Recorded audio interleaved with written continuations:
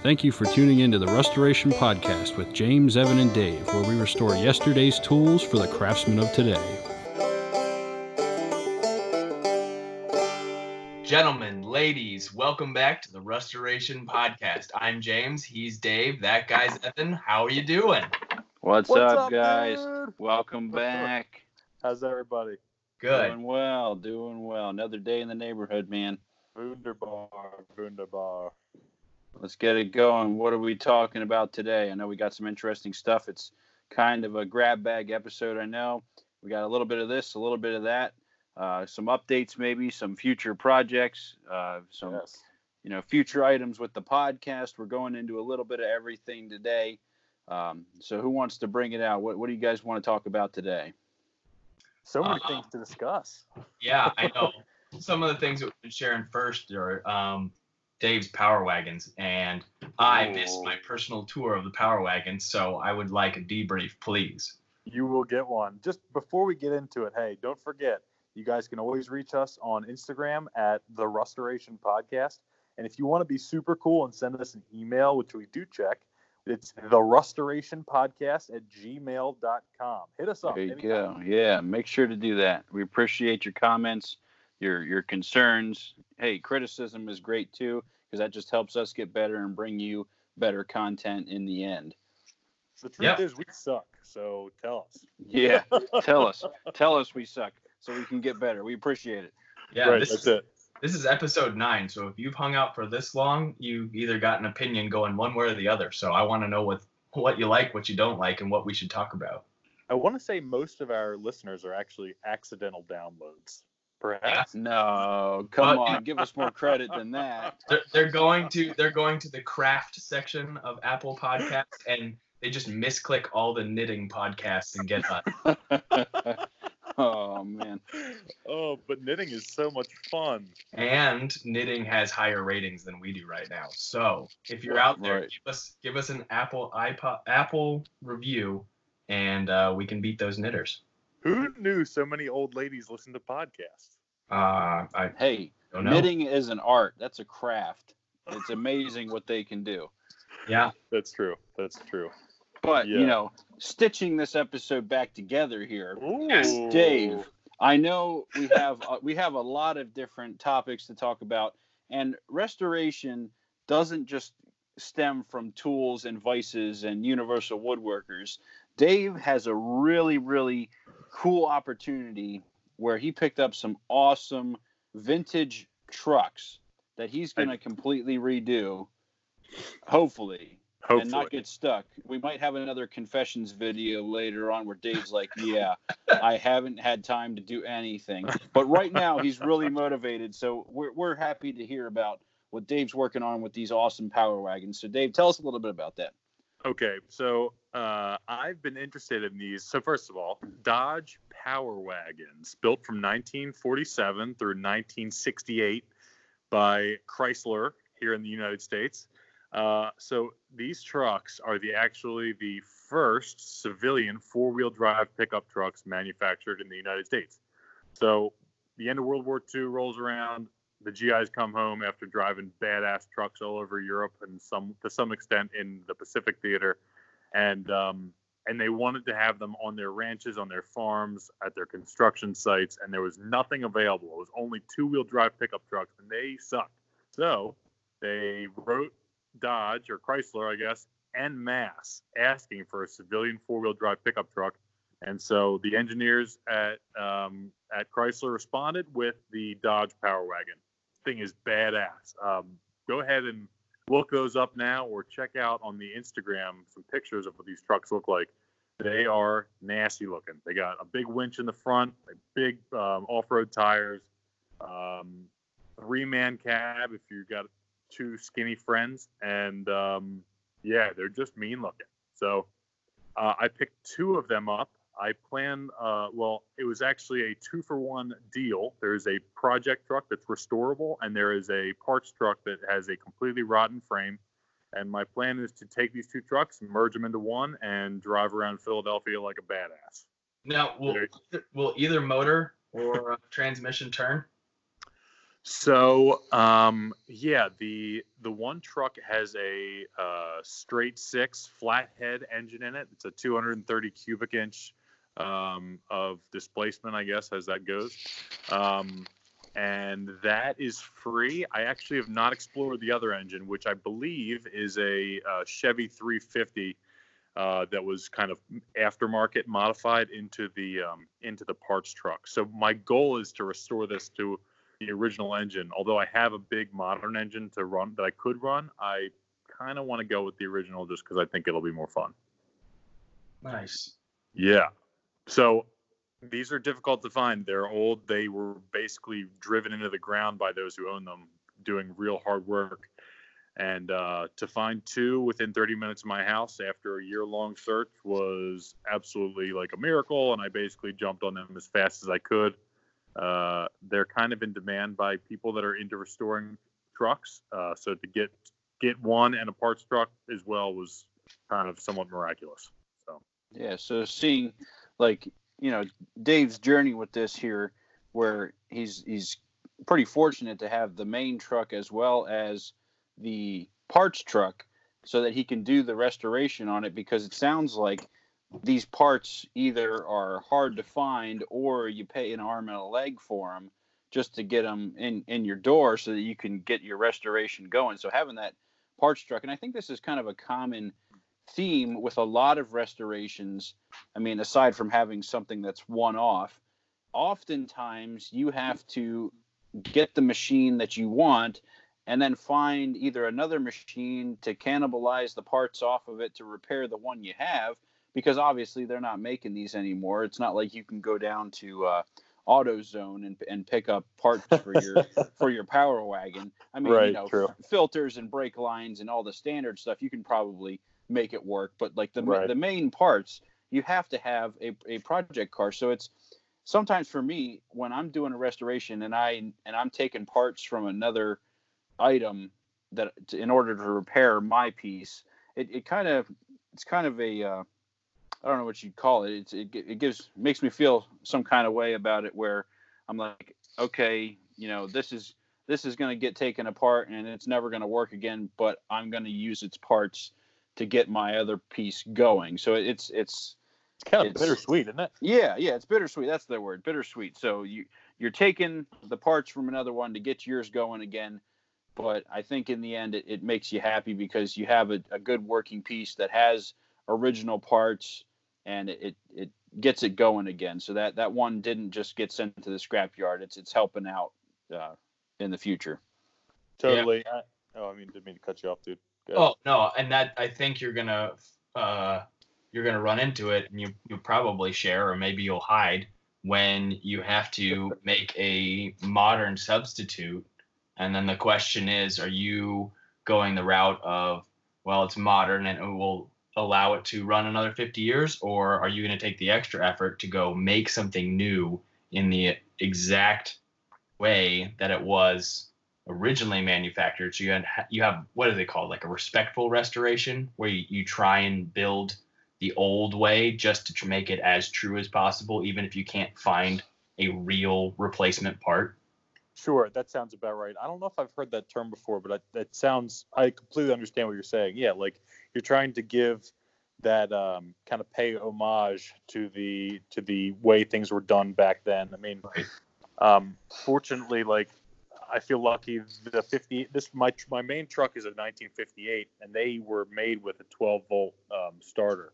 So the electrical system is all 12 volts. So I don't have to I can kind of do things a little bit more modern. I can use modern batteries in it. I can put some modern electronics in it if I wanted to later down the road. So that's like a big bonus. I mean, as far as some of the other parts, yeah, I'm going to try and do things as period accurate as possible without, going completely over the top. If I have to do a 1-for-1 of something with a modern part for safety or for just, I don't want to say ease of build, because I'd rather put the effort in, but, it's one of those things. If you have to do it, you have to do it. I'm not trying to sell this. I want to be able to, drive it and enjoy it. And if I was doing a completely accurate restoration to try and get the big dollars that some of these trucks will get, I would need to do it exactly accurate or exactly original. But this is going to be a fun truck. So I'm excited for the project, and I'm not trying to go completely overboard. Nice. Yeah. So I think you're going for more of the, I want it to, work for me, and I want to be able to drive it and use it for my purposes. And it's you're not going to take it to the Barrett Jackson auctions and stuff like that. No. This is, I mean, to be honest, I've never restored a truck before. And I think that's one thing I wanted to talk about a little bit with this. As far as our hobby, this is one of those things where you kind of just have to jump in with both feet. And I know that my skill level through YouTube and reading books and all that stuff is going to grow to accommodate the challenges that are presented. And like, that's one of the biggest enjoyments for me personally with restoration and with learning new stuff, or learning some of these shop skills, is that you don't know what you don't know, and you're going to run into problems. And thank God with the internet, we can easily overcome those with just a video or a little bit of reading. It's great.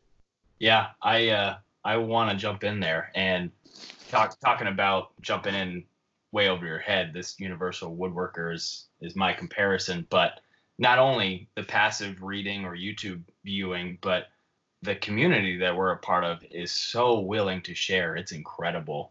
I've had people bring me miles ahead of where I would be on my own pace of finding literature or YouTube by simply sharing their experiences or sharing their tricks. So most of the knowledge that I'm hopefully helping out with this podcast is really coming from people that I respect the hell out of, that have graced me with their time to teach me along this journey. So, props to you. You're probably going to make quite a few friends. And I'm sure the truck restoration group is going to be willing to see you succeed and give you good information.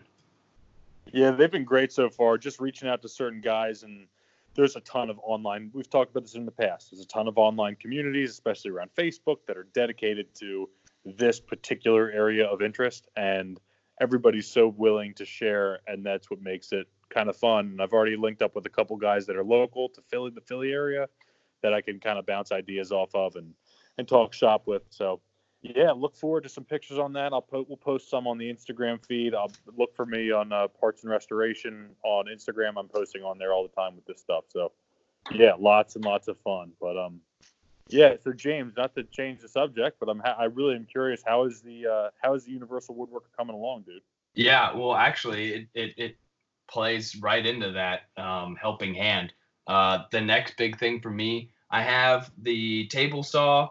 Everything is assembled minus putting the tabletop on. I got the bandsaw assembled. Still trying to figure out what a couple loose bolts were supposed to hold up some ancillary guards, I believe. But for the most part, the table saw, the bandsaw, the boring machine are on. And I'm starting I got to figure out how to jack the giant joiner up into place. But that's one logistical move. But my thoughts are really shifting towards getting power to the motor. And this motor is a Century single phase 7.5 horsepower motor. It was made in 1899. So it was 17 years the senior of my machine. Needless to say, modern literature doesn't go so far as taking my motor label plate and giving you the NEC code regulation verbatim for how to wire it up and how to pass the sniff test if somebody came and asked questions. So I have since joined the Facebook Antique Vintage Motor Group, and Electric Motor Group, and those guys really know their stuff. A lot of amazing suggestions, things I wouldn't have thought about. The motor has a wiring for 104 or 208, and 208 is definitely different than 220 as I'm reading. So folks have told me that I need to install a buck booster as well as some fuses. I got to have overload and short circuit protection. I'm going to want to have my own independent switch. A lot of things for me to consider. And I have the logistics of, I want to add a wood shop to my garage eventually so that this machine is not living in one of my parking spots. So when I'm pulling all this wire over, I want to be sensitive to pulling it to the wall that I'm going to share with that wood shop. So when I do break ground on that, I can continue that wiring out into that side of the new building instead of having to re-pull this all again. So That could be Absolutely. great. I've gotten so much help. I mean, shout out to Anthony Shelton Films on Instagram. He's got tons of great suggestions. He sent me all these pictograms for how to wire, what my safety factor should be, information on how to size my minimum gauge of wire and things like that. So a wealth of knowledge. I actually got so much information so fast I wasn't able to react. So now I gotta do my homework. I gotta study up and find all these pieces and parts to interact with my panel, and then I'll probably with that arrangement go back to the group and say this is what I got, and take my lickings if they've got more suggestions. But I'm happy to be learning. This is good stuff, and I really don't want to do something wrong with respect. Yeah, it's always good to share back with the group, because I mean, you get a lot of good feedback initially, and then you go in and try it yourself, and then you make sure that you're doing it right, and you can always go back and check it out to make sure that it's good, because I mean, especially with electric motors, you don't want to mess anything up. And if you have an electric motor that is over 100 years old or about 100 years old, you can do some damage to it, and you don't want to ruin that electric motor and have to spend a good amount of money to get it rewound, or you blow a winding out. But just for the folks at home there, James, I know that some people, they know these old electric motors, and they're huge. They're massive motors. Give them an idea of the amperages. So if you were to run it on the low voltage and the high voltage, what amperages would that draw? Yeah. So the label plate. Actually, let me pull up the information. The label plate says that it has at 104 voltage, it needs 78 amps. That's a lot. That's a lot. That's a lot. My garage service is 100 amps. So I would have to put. I at that point you're talking dim the lights, were the amount of power. So Yeah. what I'm gonna do is wire it for 208, and that way that amperage is 39 amps. I'm still gonna need. That's still a lot, but that's more manageable. But it's a lot still. It is more manageable. What I got to do with my homework though is that it doesn't have a service factor, so I'm going to be conservative and just assume that it's going to be under heavy torque, like you're pushing wood through all the tools at the same time. Right. And then you got to do things for overcurrent. You got to protect the wire that's going out there. You got to protect the starter. So I'm going to be conservative in my design. It's going to be a lot, and I definitely way outside my comfort zone with electrical, but I also don't want my garage power to suffer. I don't want my house power to suffer, and I don't want to burn anything down because I skip a step. So I'm going to take my time, respect the process, probably spend a little bit of money to make sure that all the I's are dotted and T's are crossed, but ultimately it should be good to go. Well, it sounds like you're at least making the right steps. I mean, I saw some of the stuff on the Facebook. We talked about that, and you're getting great advice. And it's one of those things, like, if you want to do it right, you really do have to reach out to the pros and make sure you're doing everything right. I mean, even yourself as an engineer, like, sometimes you really do need that expert opinion to get the right, to make sure you're heading in the right direction. Oh yeah, I am proud that I'm an engineer, but I am not an electrical engineer. There are so many engineering disciplines that I would be happy to pay if I had to for that expertise, because it's not in my wheelhouse. Yep. Now, I'll admit here. So you got Dave working on those awesome power wagons. We got James working on the Universal Woodworker and getting that massive motor up and running again. But I think this is going to be pretty common to a lot of us right now. I'm in kind of the beginning stages, but more towards the middle of moving to a new house, and I have to get the logistics figured out for moving my whole shop. Okay, so I don't have any large machines like Bridgeports or lathes, like large lathes. I do have a small Craftsman lathe. Right. I have some manageable pieces, but still there's logistics involved with that, and I think more often than not, I mean, well, there's a lot of damages that occur from improper use, but I think a lot of damages on pieces come from moving something and it's getting damaged. It falls over, it hits something else, and it breaks. So I'm kind of boring these past couple weeks, where I just need to figure out how do I get my stuff from point A to point B without anything being damaged. And I think this is a pretty important topic to talk about, because almost everybody, you move a couple times in your life. There's very few people that stay somewhere for their entire lives and they don't go anywhere. They don't move to a new house. And you got to make sure that you protect your stuff when you're moving. Now, luckily for me, I'm only going maybe about a quarter mile. Okay, so Oh, wow. chances of things happening are pretty low, but they still can. Now, you guys that move maybe 1,000 miles or move over a couple states, now I feel for you, because either you have a moving service and you got to make sure that they know what they're doing and they pack your stuff up with care, or you do it yourself and you take that hit where if something falls and something breaks, it's like, man, I did that. I didn't secure it correctly. I didn't tie it down. And you're kind of bumming on yourself because that lasted, it survived the past 100 years or whatever it was. And now it's broken. So yeah, it's scary stuff, dude. I've been going through the same stuff as far as moving stuff from my shop, my old shop in my old house, to my garage here. And it's terrifying. I mean, like you have all these things you've invested, especially stuff that you've restored. Like you've invested time and energy and effort into bringing these things back to life. And then they're not really made to move easily. They all have a ton of gravity, being heavy castings, like some of the bigger stuff anyway.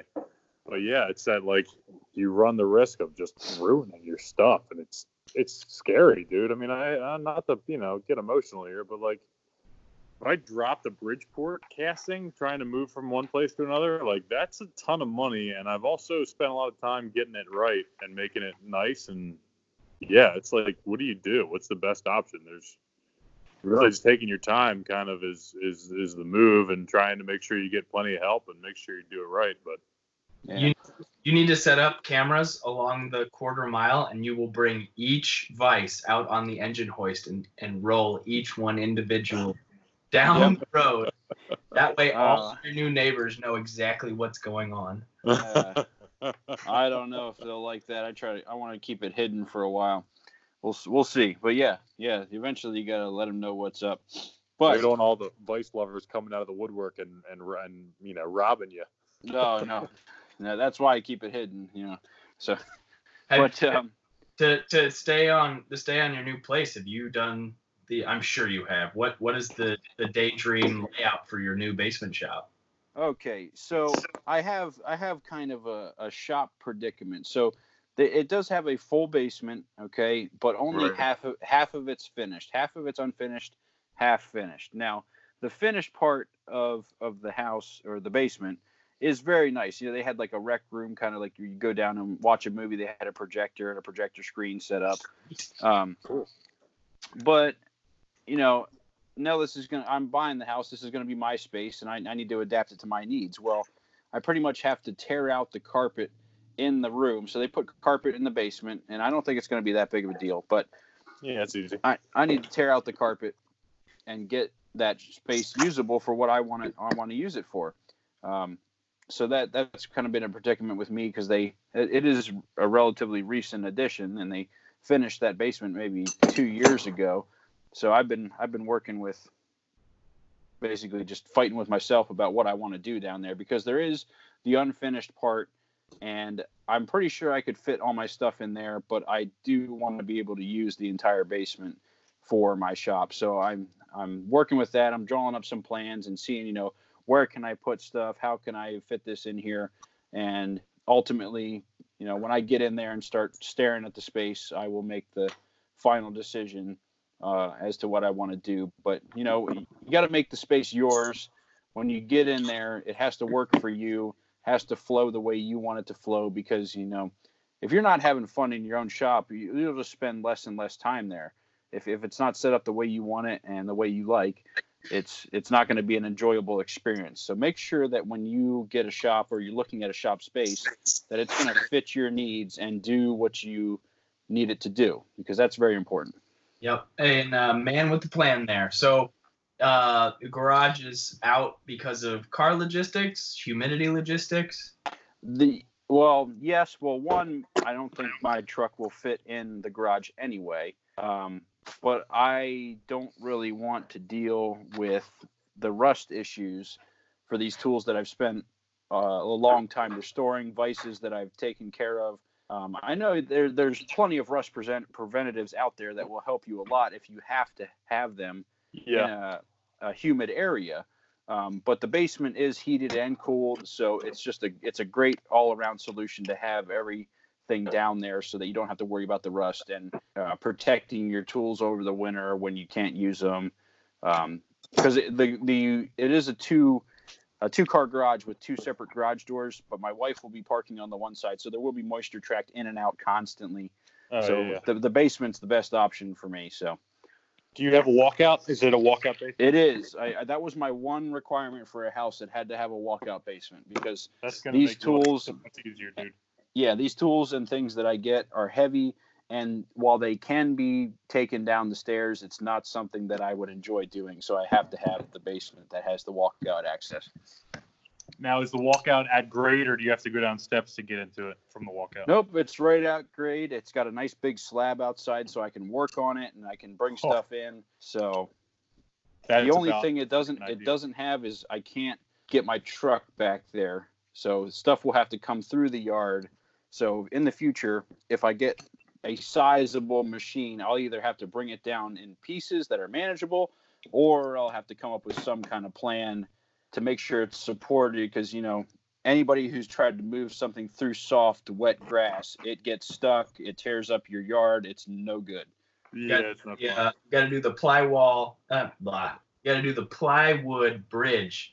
You get 6 sheets of plywood, and you just make a couple layers, and you just rotate them around and do it like Egyptians do. Get some pipe, get some plywood, and just push her down. Is it a steep grade of hill? Will it take off on you?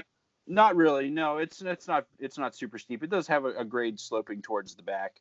But I do plan on getting a Bridgeport at some point. So Dave, I'll be consulting with you about how you take that thing apart, because it's going to go in the basement and I'm going to get it there one way or another. But I feel like I'm going to have to take it down to its bare bones and then reassemble it in the basement, because one, it's not going to fit through the door, and two, it's going to sink into the yard if I try to bring it down in one piece. So and then you're going and then you're going to get a universal woodworker. You mean? Absolutely. Yep, and we'll wheel that one down too. That would be awesome. I was going to say, those Bridgeports have a lot of gravity to them. And I know a guy that put one into his basement the scary, stupid way, and can bring some of that knowledge to the table. It's pretty exciting to go down that way. But at least you got the walkout. That'll make life easy for you. Yeah. And they're easy to come apart, too. It's only like, you'd be surprised. It's like you need like 3 tools to take a Bridgeport. Yeah, they are. I mean, I've been watching some videos about how they come apart, and they are pretty simple. I mean, if you know what you're doing, but I can see where you could get stuck. Like, hey, how does this come out? And then that's when you end up breaking something, if you don't know how it comes apart and it gets damaged that way. But what I didn't know, as I was watching some videos and doing some research, the knee on a Bridgeport, the part that the table sits on that goes up and down, that weighs 200 pounds just by itself, completely empty, that casting. Yes. So it's heavy. Everything on them are absolutely monstrous. And when I moved mine, I actually wound up leaving the knee on. So I took everything off, and the heaviest portion that was left was the knee attached to the column. And I mean, that's like 1,000+ pounds right there. I want to say the column weighs close to 1,000 by itself. Don't quote me on that. Some people are going to be like, "Oh, well, I don't really know." It's super heavy.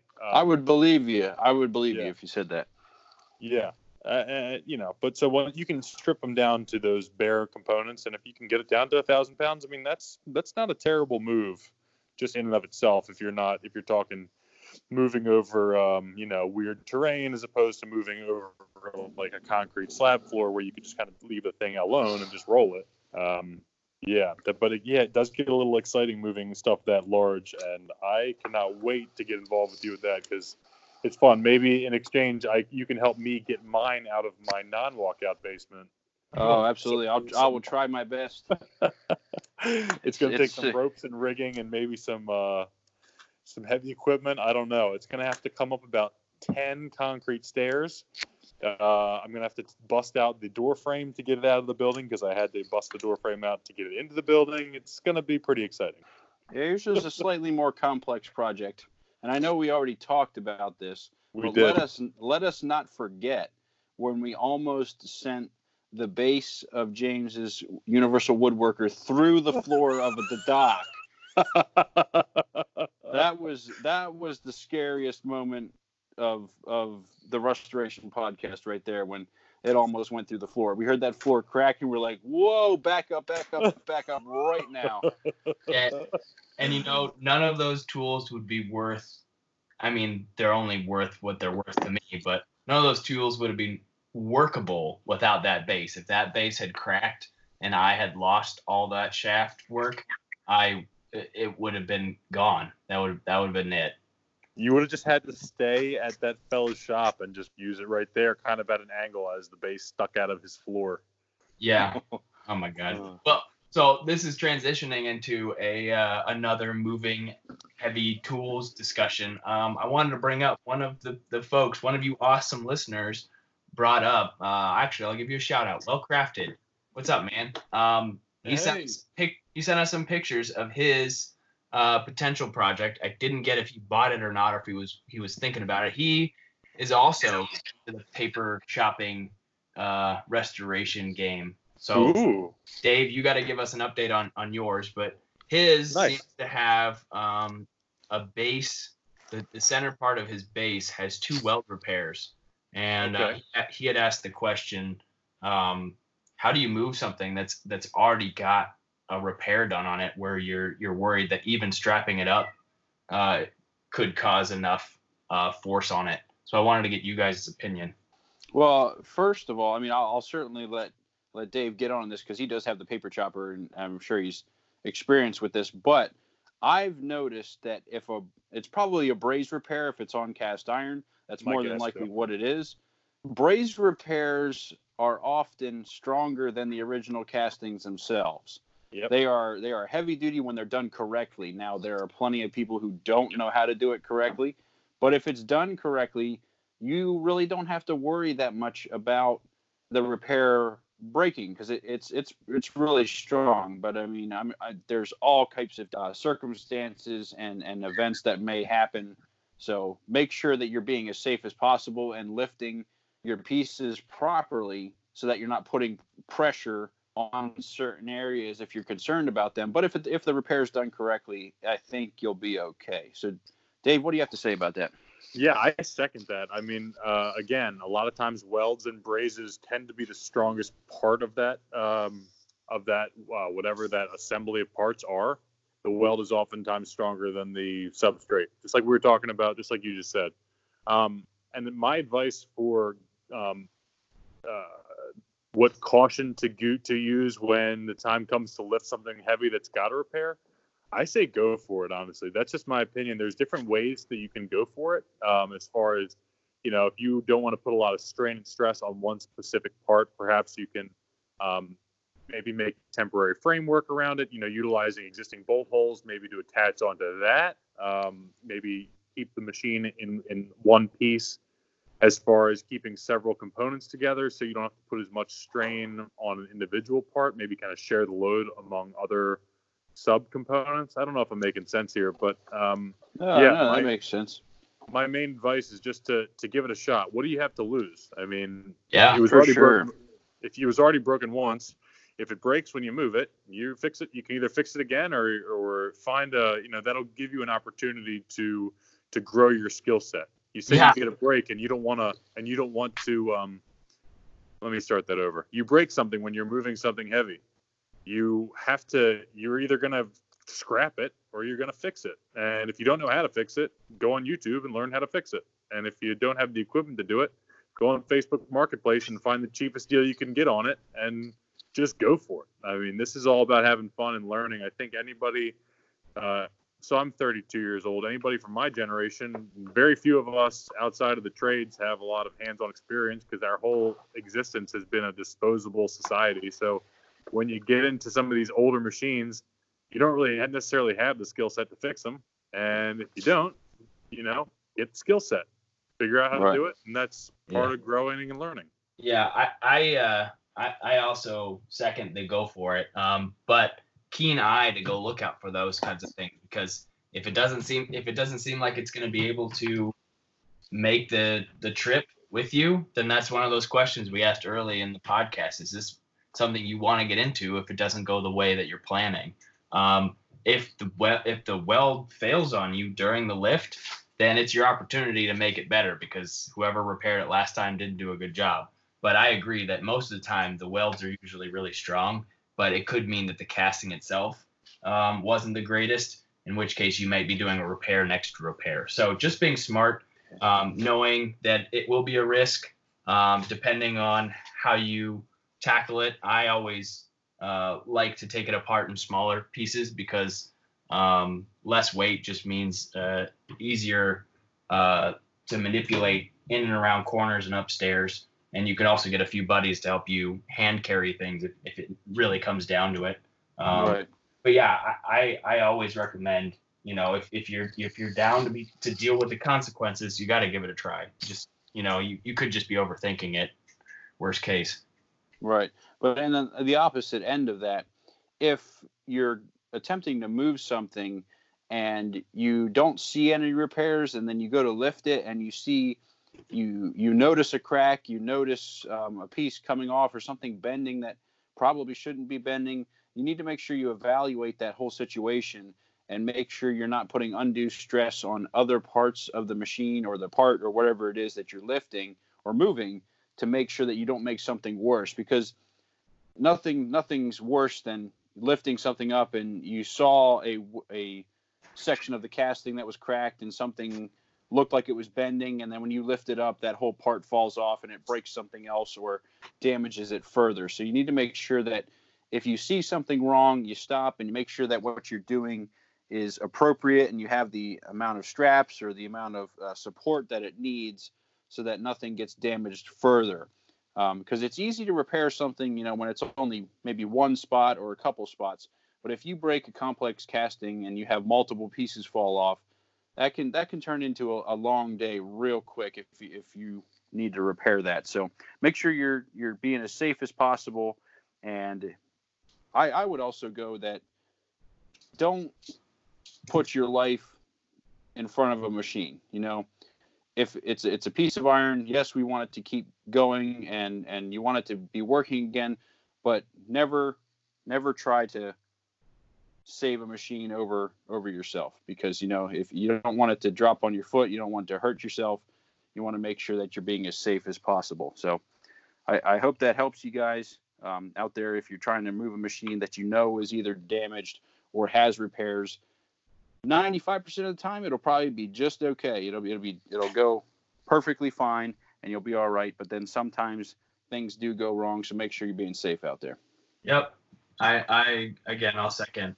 Cautious eye during the move is just as important as the cautious eye before you start. So if it doesn't seem like it's going the right way, find a way to regain control, take another minute, go plan B or C. There's always other options out there. Given that, Dave, how's your paper chopper moving along? It's going good. So I have the entire thing apart. It's stripped down to all of its components. I've derusted all of the individual castings. Most of the main like support castings, like the base and the table, have been primed with like rusty metal primer, because as much of the rust as I got off, there's still some like pitting that's sort of left behind. I've left the any sliding surfaces or machine surfaces free and clear of paint. And the next step for me is going to be I'm actually going to paint it. And I'm not sure how I feel about this, and I'll ask your guys' opinion about this. My thought was I would assemble it, and then I would paint it assembled.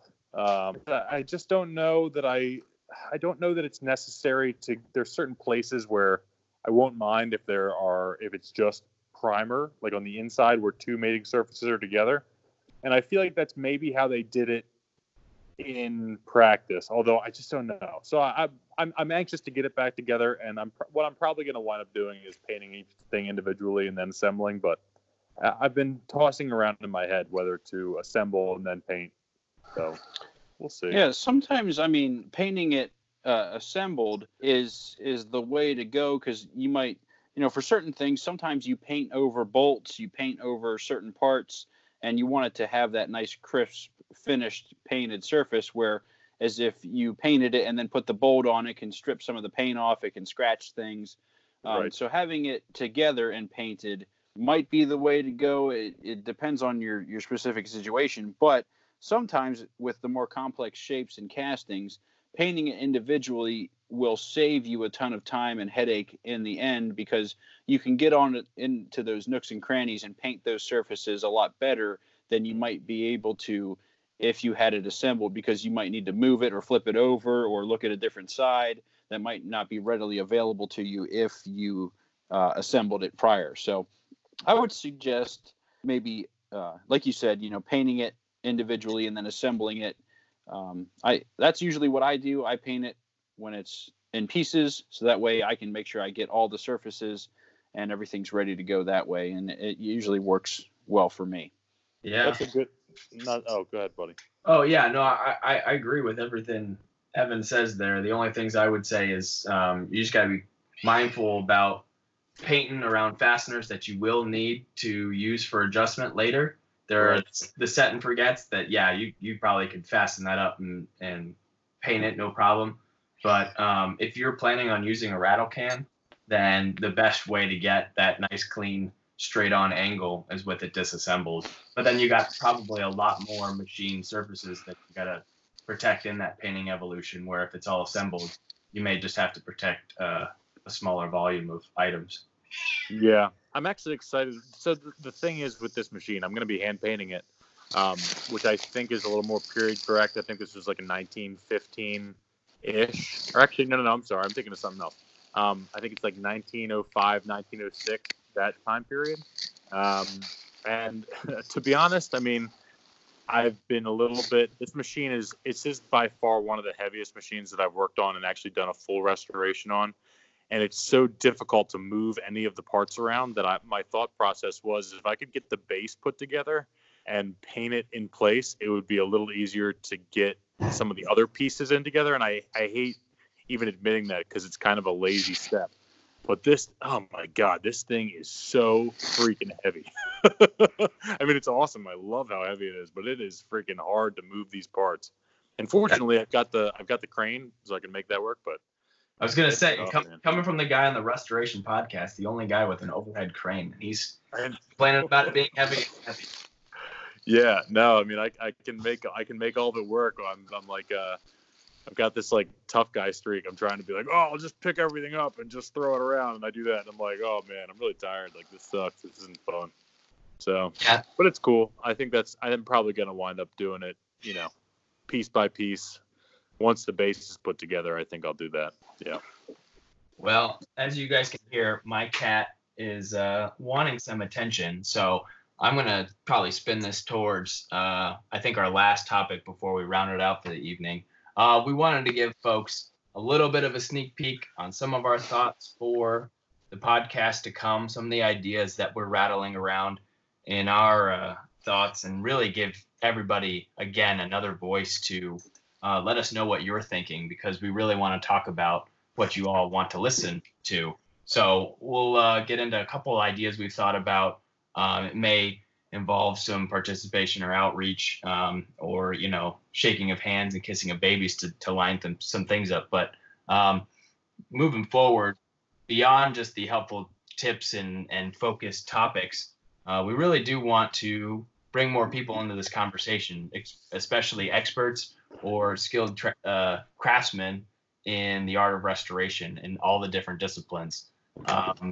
Personally, right now where my brain is, I'd love to talk to somebody about antique motors, electric motors, even like two-stroke engines would be really cool. So I'm going to do some digging, see if we can find somebody that wouldn't mind sharing their voice as well as their expertise on in a subject matter like this. Do you guys have any thoughts of what would be cool to interview or to go deep into in the future? Yeah, I think that's the biggest thing that I was looking forward to, is getting to talk to experts in the field, because I mean, we know a little bit about what's going on, but we're certainly not an expert in any way. I mean, I think Dave might call himself a self-proclaimed expert in all things, Oh my God. rusty. No, I'm just kidding. But you know, an expert we in breaking things and, Yeah, and we screwing up. we do know a lot about what we're doing, and we've worked through that. We've learned a lot as well. But there are people that have been doing this for 20, 30, 40, maybe even 50 years. I don't know if the guys that have been doing it for 50 years will be on Instagram, but if there's Taking somebody shots out at the there, boomers, I like it. yeah, if there's somebody out there that you guys think, hey, this guy or this gal knows what they're doing, they've been doing it for years, you need to talk to them about XYZ. Please let us know, because we have a group of people that we're interested in talking to, but we certainly don't know them all. So if there's somebody out there that has taught you a lot, or knows their stuff, please reach out to us and let us know, because we want to bring them on the show.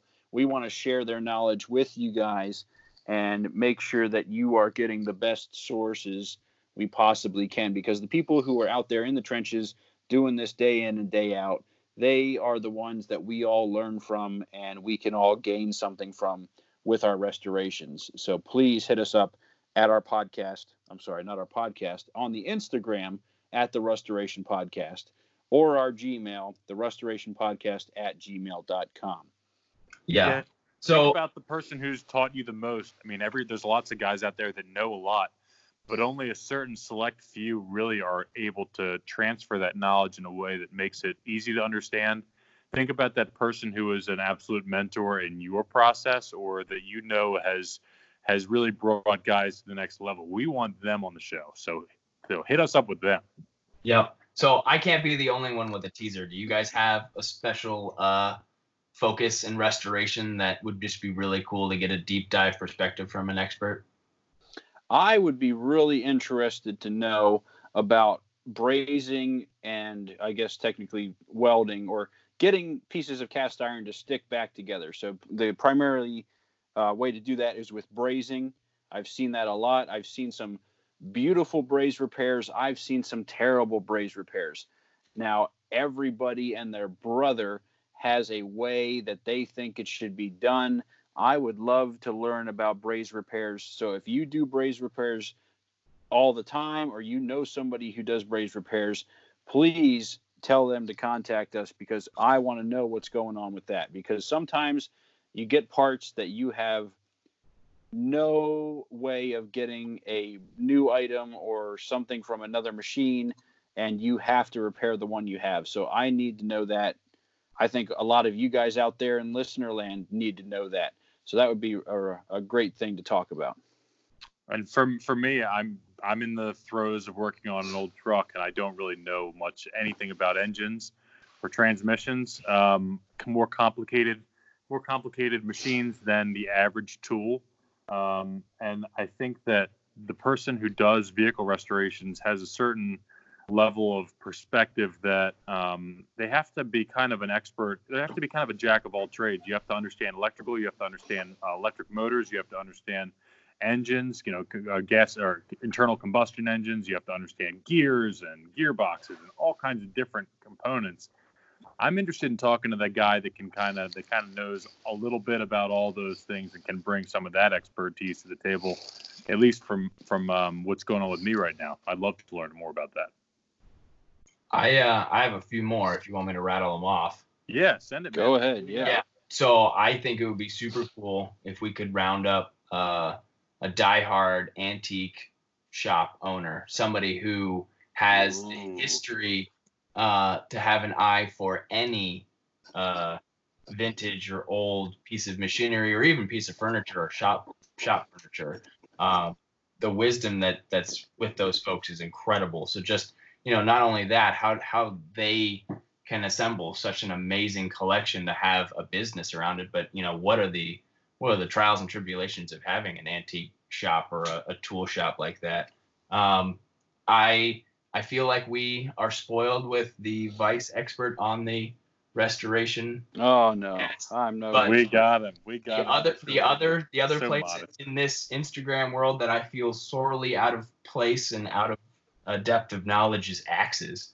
There are so many axe restoration guys out there, and they are beautiful axes. And I will be the first to admit, I don't know if I'm looking at a pile of rusty axe heads, what's the right one? What's the diamond in the rough? So somebody in that world to shed some light on what is so special in the axe world and what to keep your eye out for.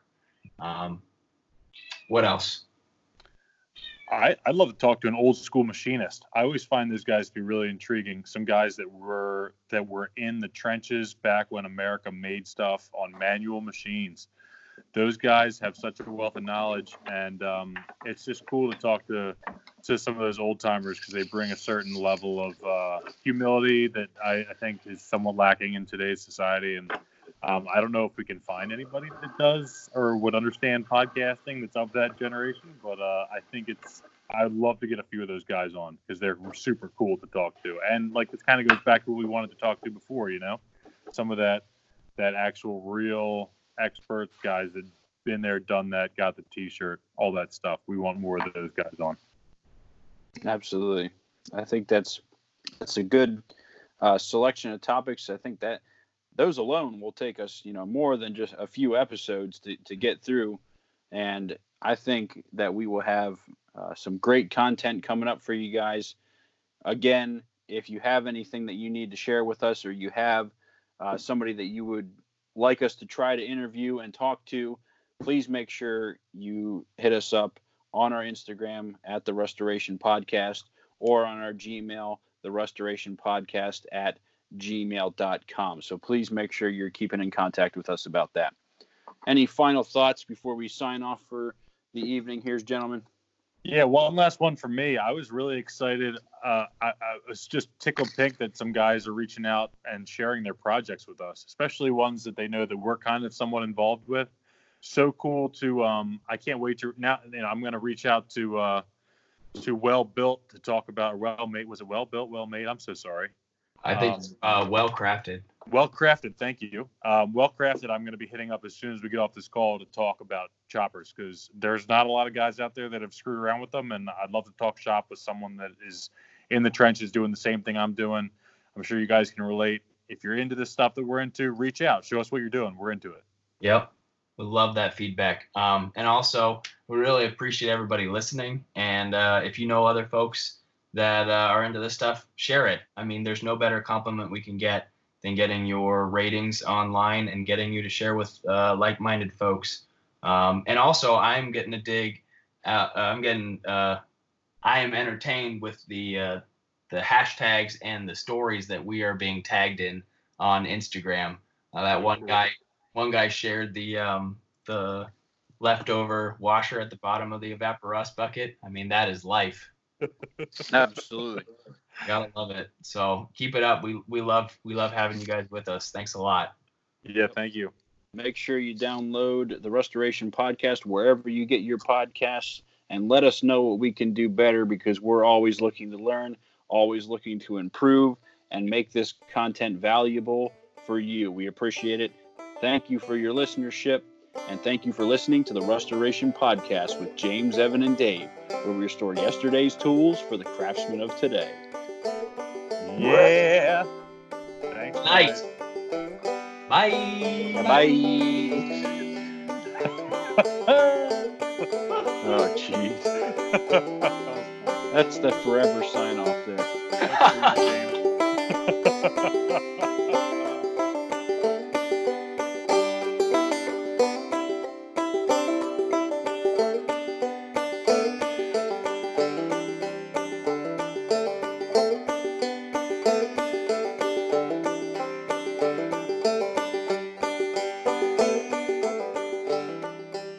This one, Dave throws hands with the Harbor Freight lady.